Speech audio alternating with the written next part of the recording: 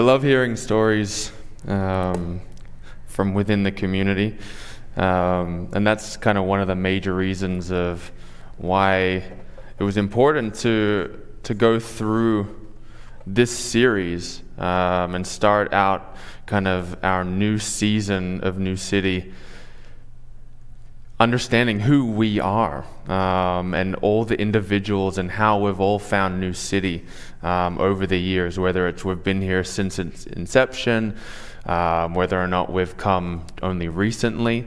But it's important to understand how much New City does mean to us all, and for varying reasons. You can have lunch with 8-year-olds, or you can, again, it's a great place for kids, and then to have, again, adult time and understanding and listening to a sermon, which, again, is so truthful and so honest as well. And I think, at least for Meg and I, and that's, again, one of the reasons why New City was such a big thing for us, because it was an honest space. Everybody was so real with us. So thank you. Thank you for sharing that. So again, we are moving through this series, understanding of who we are. And so far, I'm personally encouraged about kind of where we're getting through this. So hopefully everybody has been able to get as much out of it as I am as well. And I said from the beginning I wanted to talk a little bit about not who are we, but who we are. We would be making the definitive statements around being the people of God, what sets us apart, what sets us aside. So far we've looked at intimacy with God, authentic relationships, and this week we're talking about life transformation.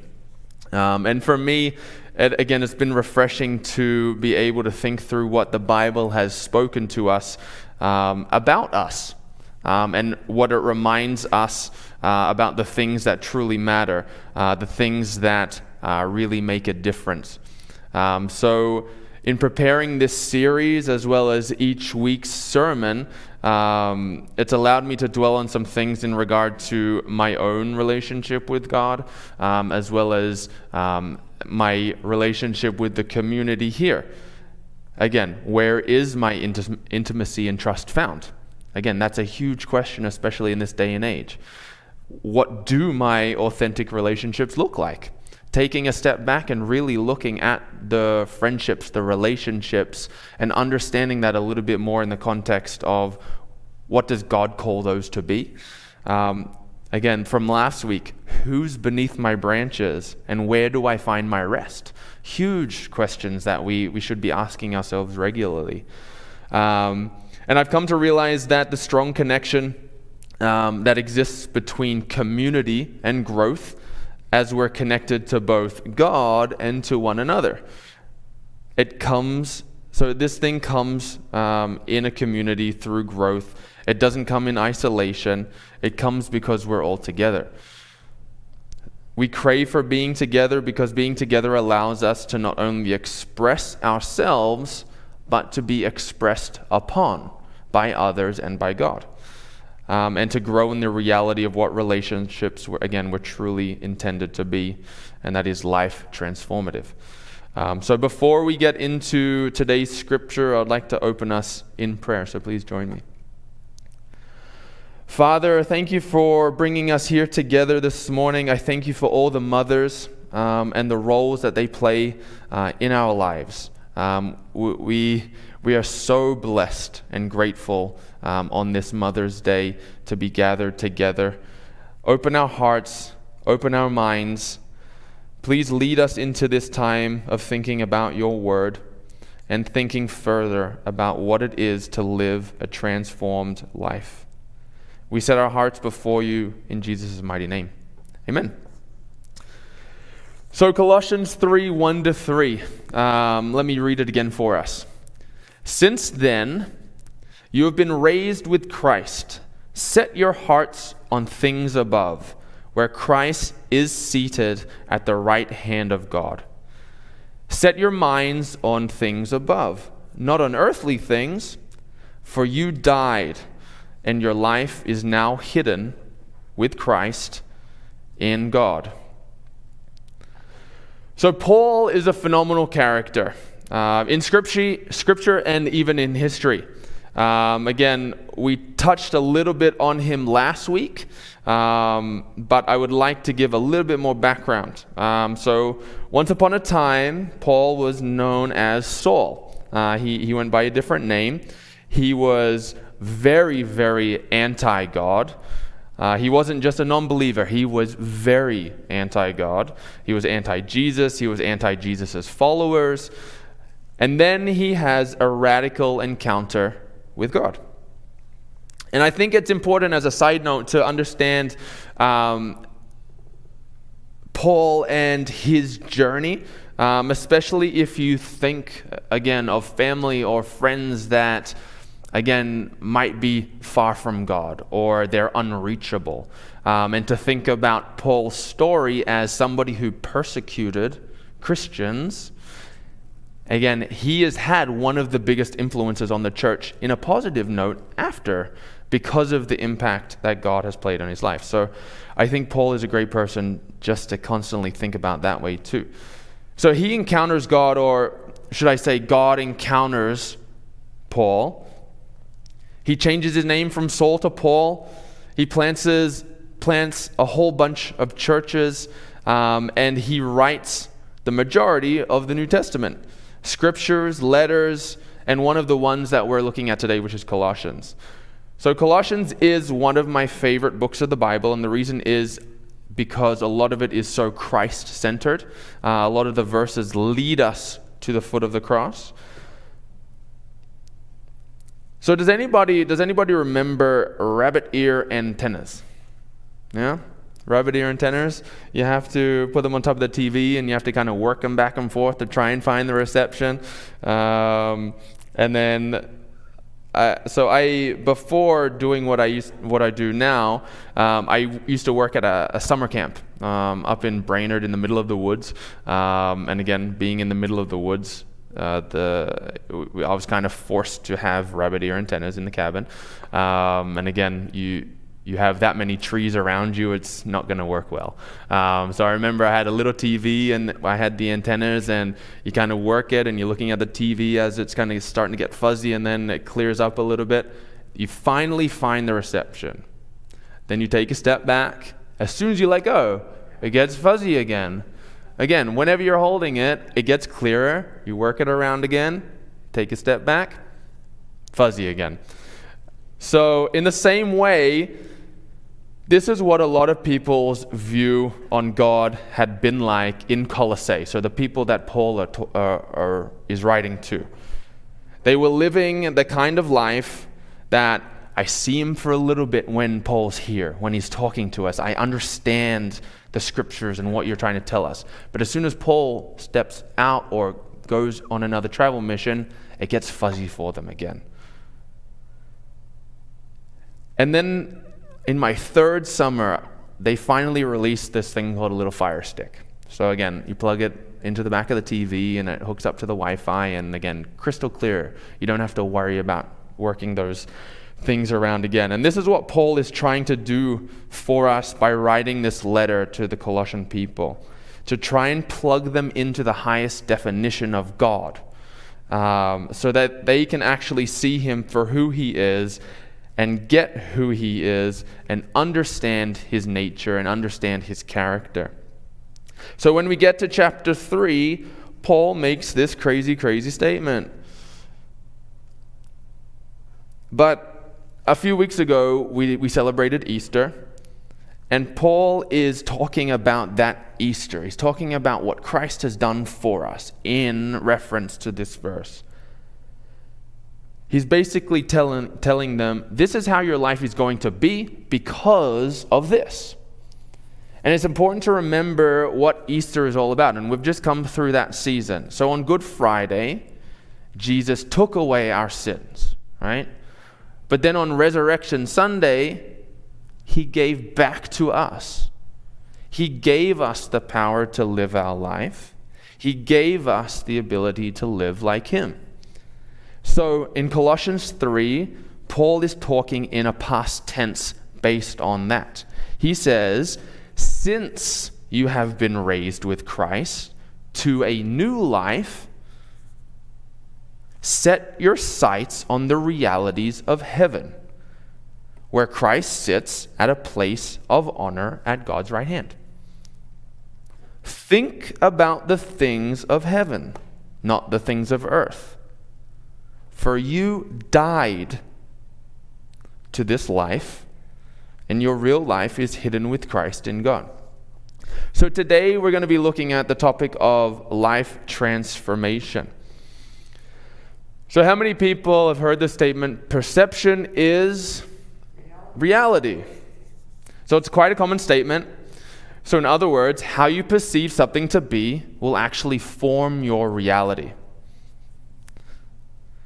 So what this statement is saying is, from Paul, this is your perception. This is a perception. I thought it was this way, and that's how we lived our life because that's how we perceived it. And this is actually a pretty big point, because if our perception is off, even if slightly, it could be the reason why we're living a slightly different life. Perceptions are huge. So I remember the first time I ever experienced a 3D movie. It was at the IMAX at the Minnesota Zoo that used to be there. And this was before we had kids, when spur-of-the-moment decisions we could make, because Meg and I had gone to the zoo, and then we're like, let's just stay. We'll go see a movie. Whereas now there's no way we can ever do that.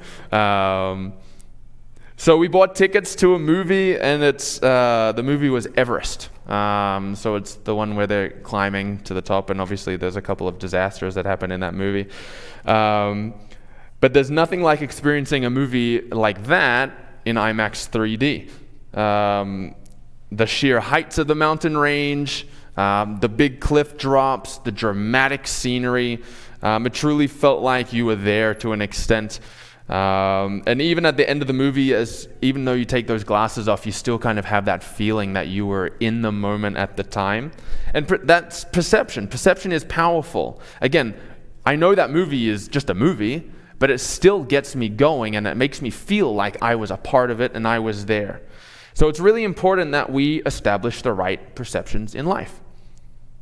So did you realize that at this current moment, you are processing everything around you? That's a process of continual thought. So in other words, whatever you're thinking about constantly is forming a pattern in your mind, through which you then begin to start to perceive the world around you. And the Bible says that if you're going to transform your life, it starts with the renewing of your mind. It starts with the renewing of your mind.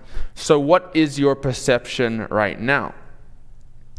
And maybe the problem isn't the place that you're at in life. Maybe it's the perception that you have. So if we can throw up that picture of the caves, Claire. Does anybody know what these are?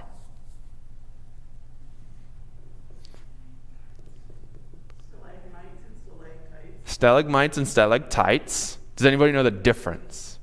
What is a mite? Which one is a mite and which one is a tite? Mites grow up and tites hang. So it's a great way. That's how I learned it in school. Tites are hanging and mites are growing, right? So these are pretty mystical looking pillars, but how did they actually form? Does anybody know? It started with one drip. So it's a super long process that started in the roof of the cave. There was a little hole where a little drip of water started seeping through, bringing sediment.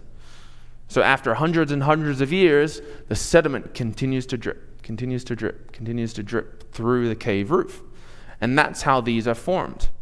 But then again, now the cave has these structural pillars that are so strong that is changing the way that the cave is designed. It has become literal structural pillars within the cave from one little drop. So this we can look at in terms of what we were just talking about. Do you realize that the thing that you're thinking about over and over and over, that perception over and over and over, do you realize that even though it might be little, and you might think it's insignificant, the more you think, that thought is creating the structures of our minds. It is becoming the foundation of our perceptions. So you might be listening here in person or online, and you might be thinking, or this last week, you might be thinking, I'm never going to see that happen in my life. My kids are never going to be able to do that. My job will never get me to this place. My marriage will never. Again, these thoughts are little drips. They're little drips through the roof of our cave and forming foundations in our minds. Our perception is becoming our reality. So I ask you to take a deep thought of what is your perception? What thoughts do you have? What are you thinking about?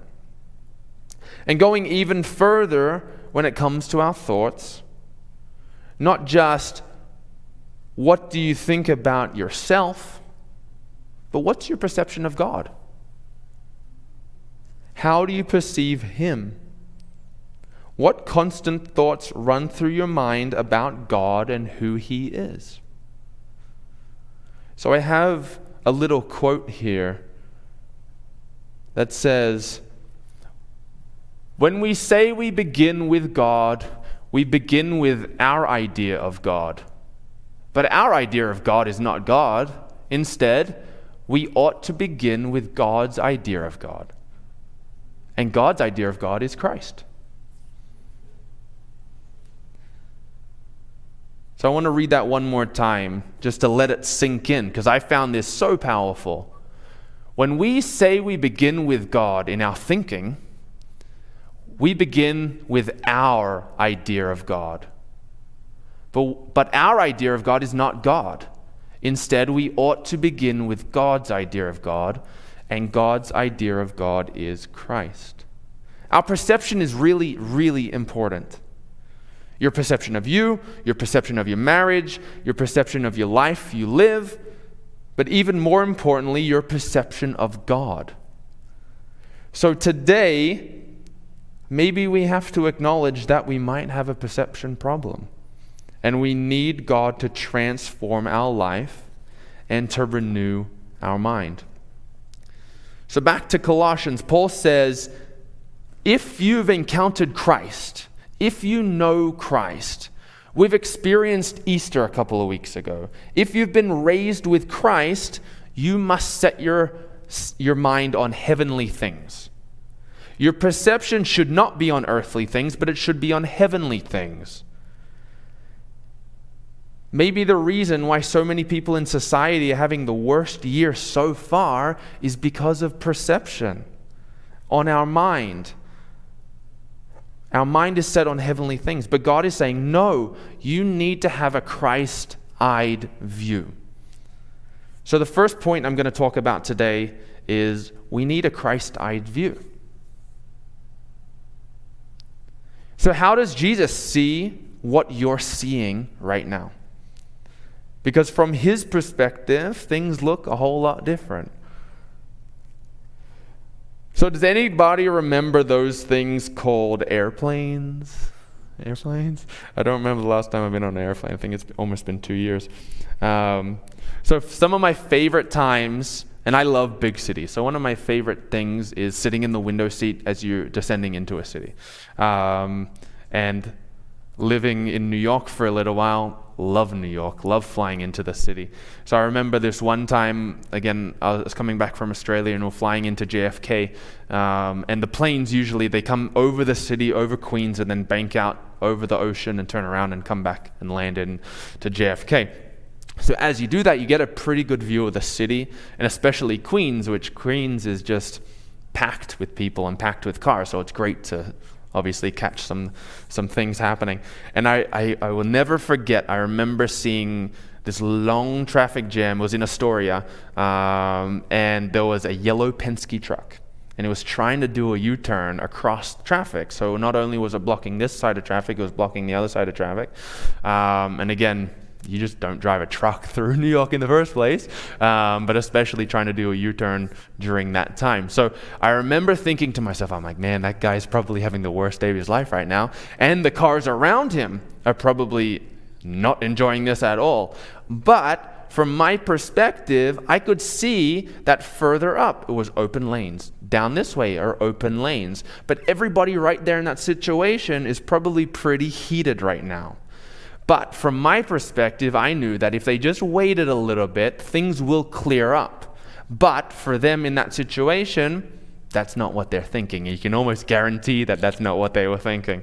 And there's probably a lot of beeping and a lot of horn honking, which, again, people don't do in Minnesota. It's one of the things I've learned. People don't honk their horns, so I had to learn that pretty quickly, especially after being a New York driver for a little while. So in the same way, we need to start getting that heavenly perspective on our lives, a Christ-eyed view. Maybe we start to listen to the Holy Spirit and realize that, hey, this situation isn't going to be forever. Maybe it's just a moment. Maybe it's just a phase. The gap is starting to clear ahead of us because that's what Jesus sees when we can't see. So first one is just to understand that, hey, we need to think about our lives from Christ's perspective. The second point that Paul talks about is set your minds on things above where Christ is seated. Where Christ is seated. So this is probably one of my favorite words in this entire scripture. And I've got it highlighted here in my Bible. I like to draw in my Bible.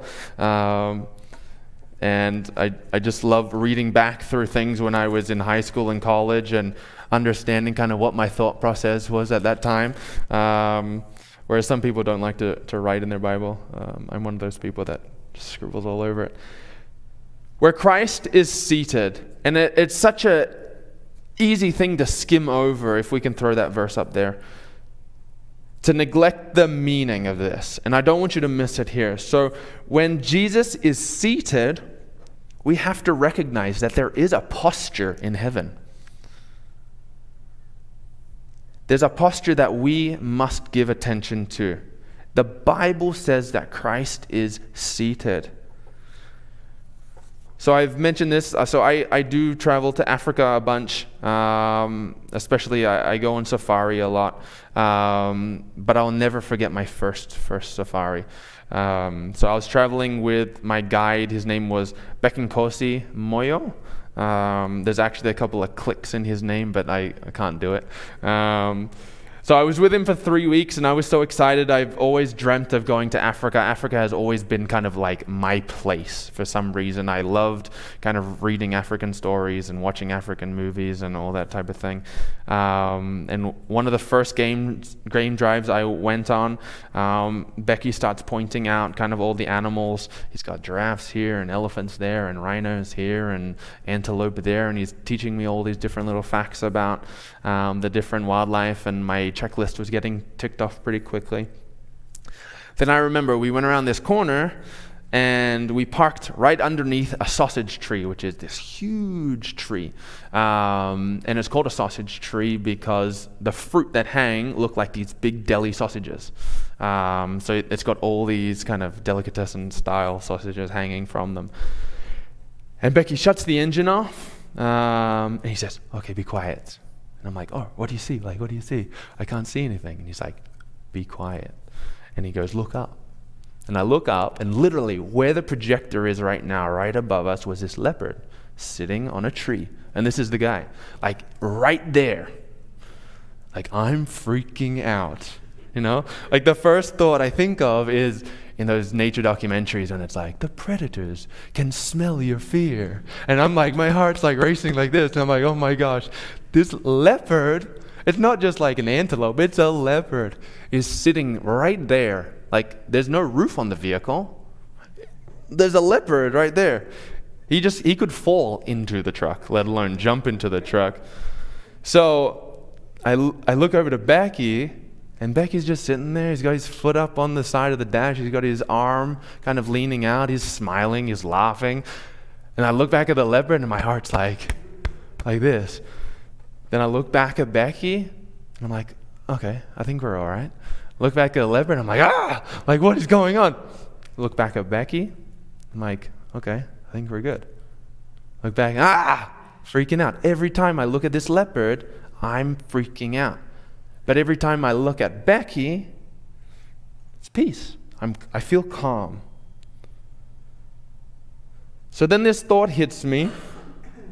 Becky's been here before. He understands the situation. He was born in that bush, like literally. His life is in that bush. His village is there. He walked to school through that bush. He understands the situation. He understands the posture of the animal. He understands kind of where we're at right now. This was my first time going through that. So when I look at the posture of Becky, he's at peace. He's relaxing. He's seated. What do I need to worry about? So you can probably understand where I'm going here.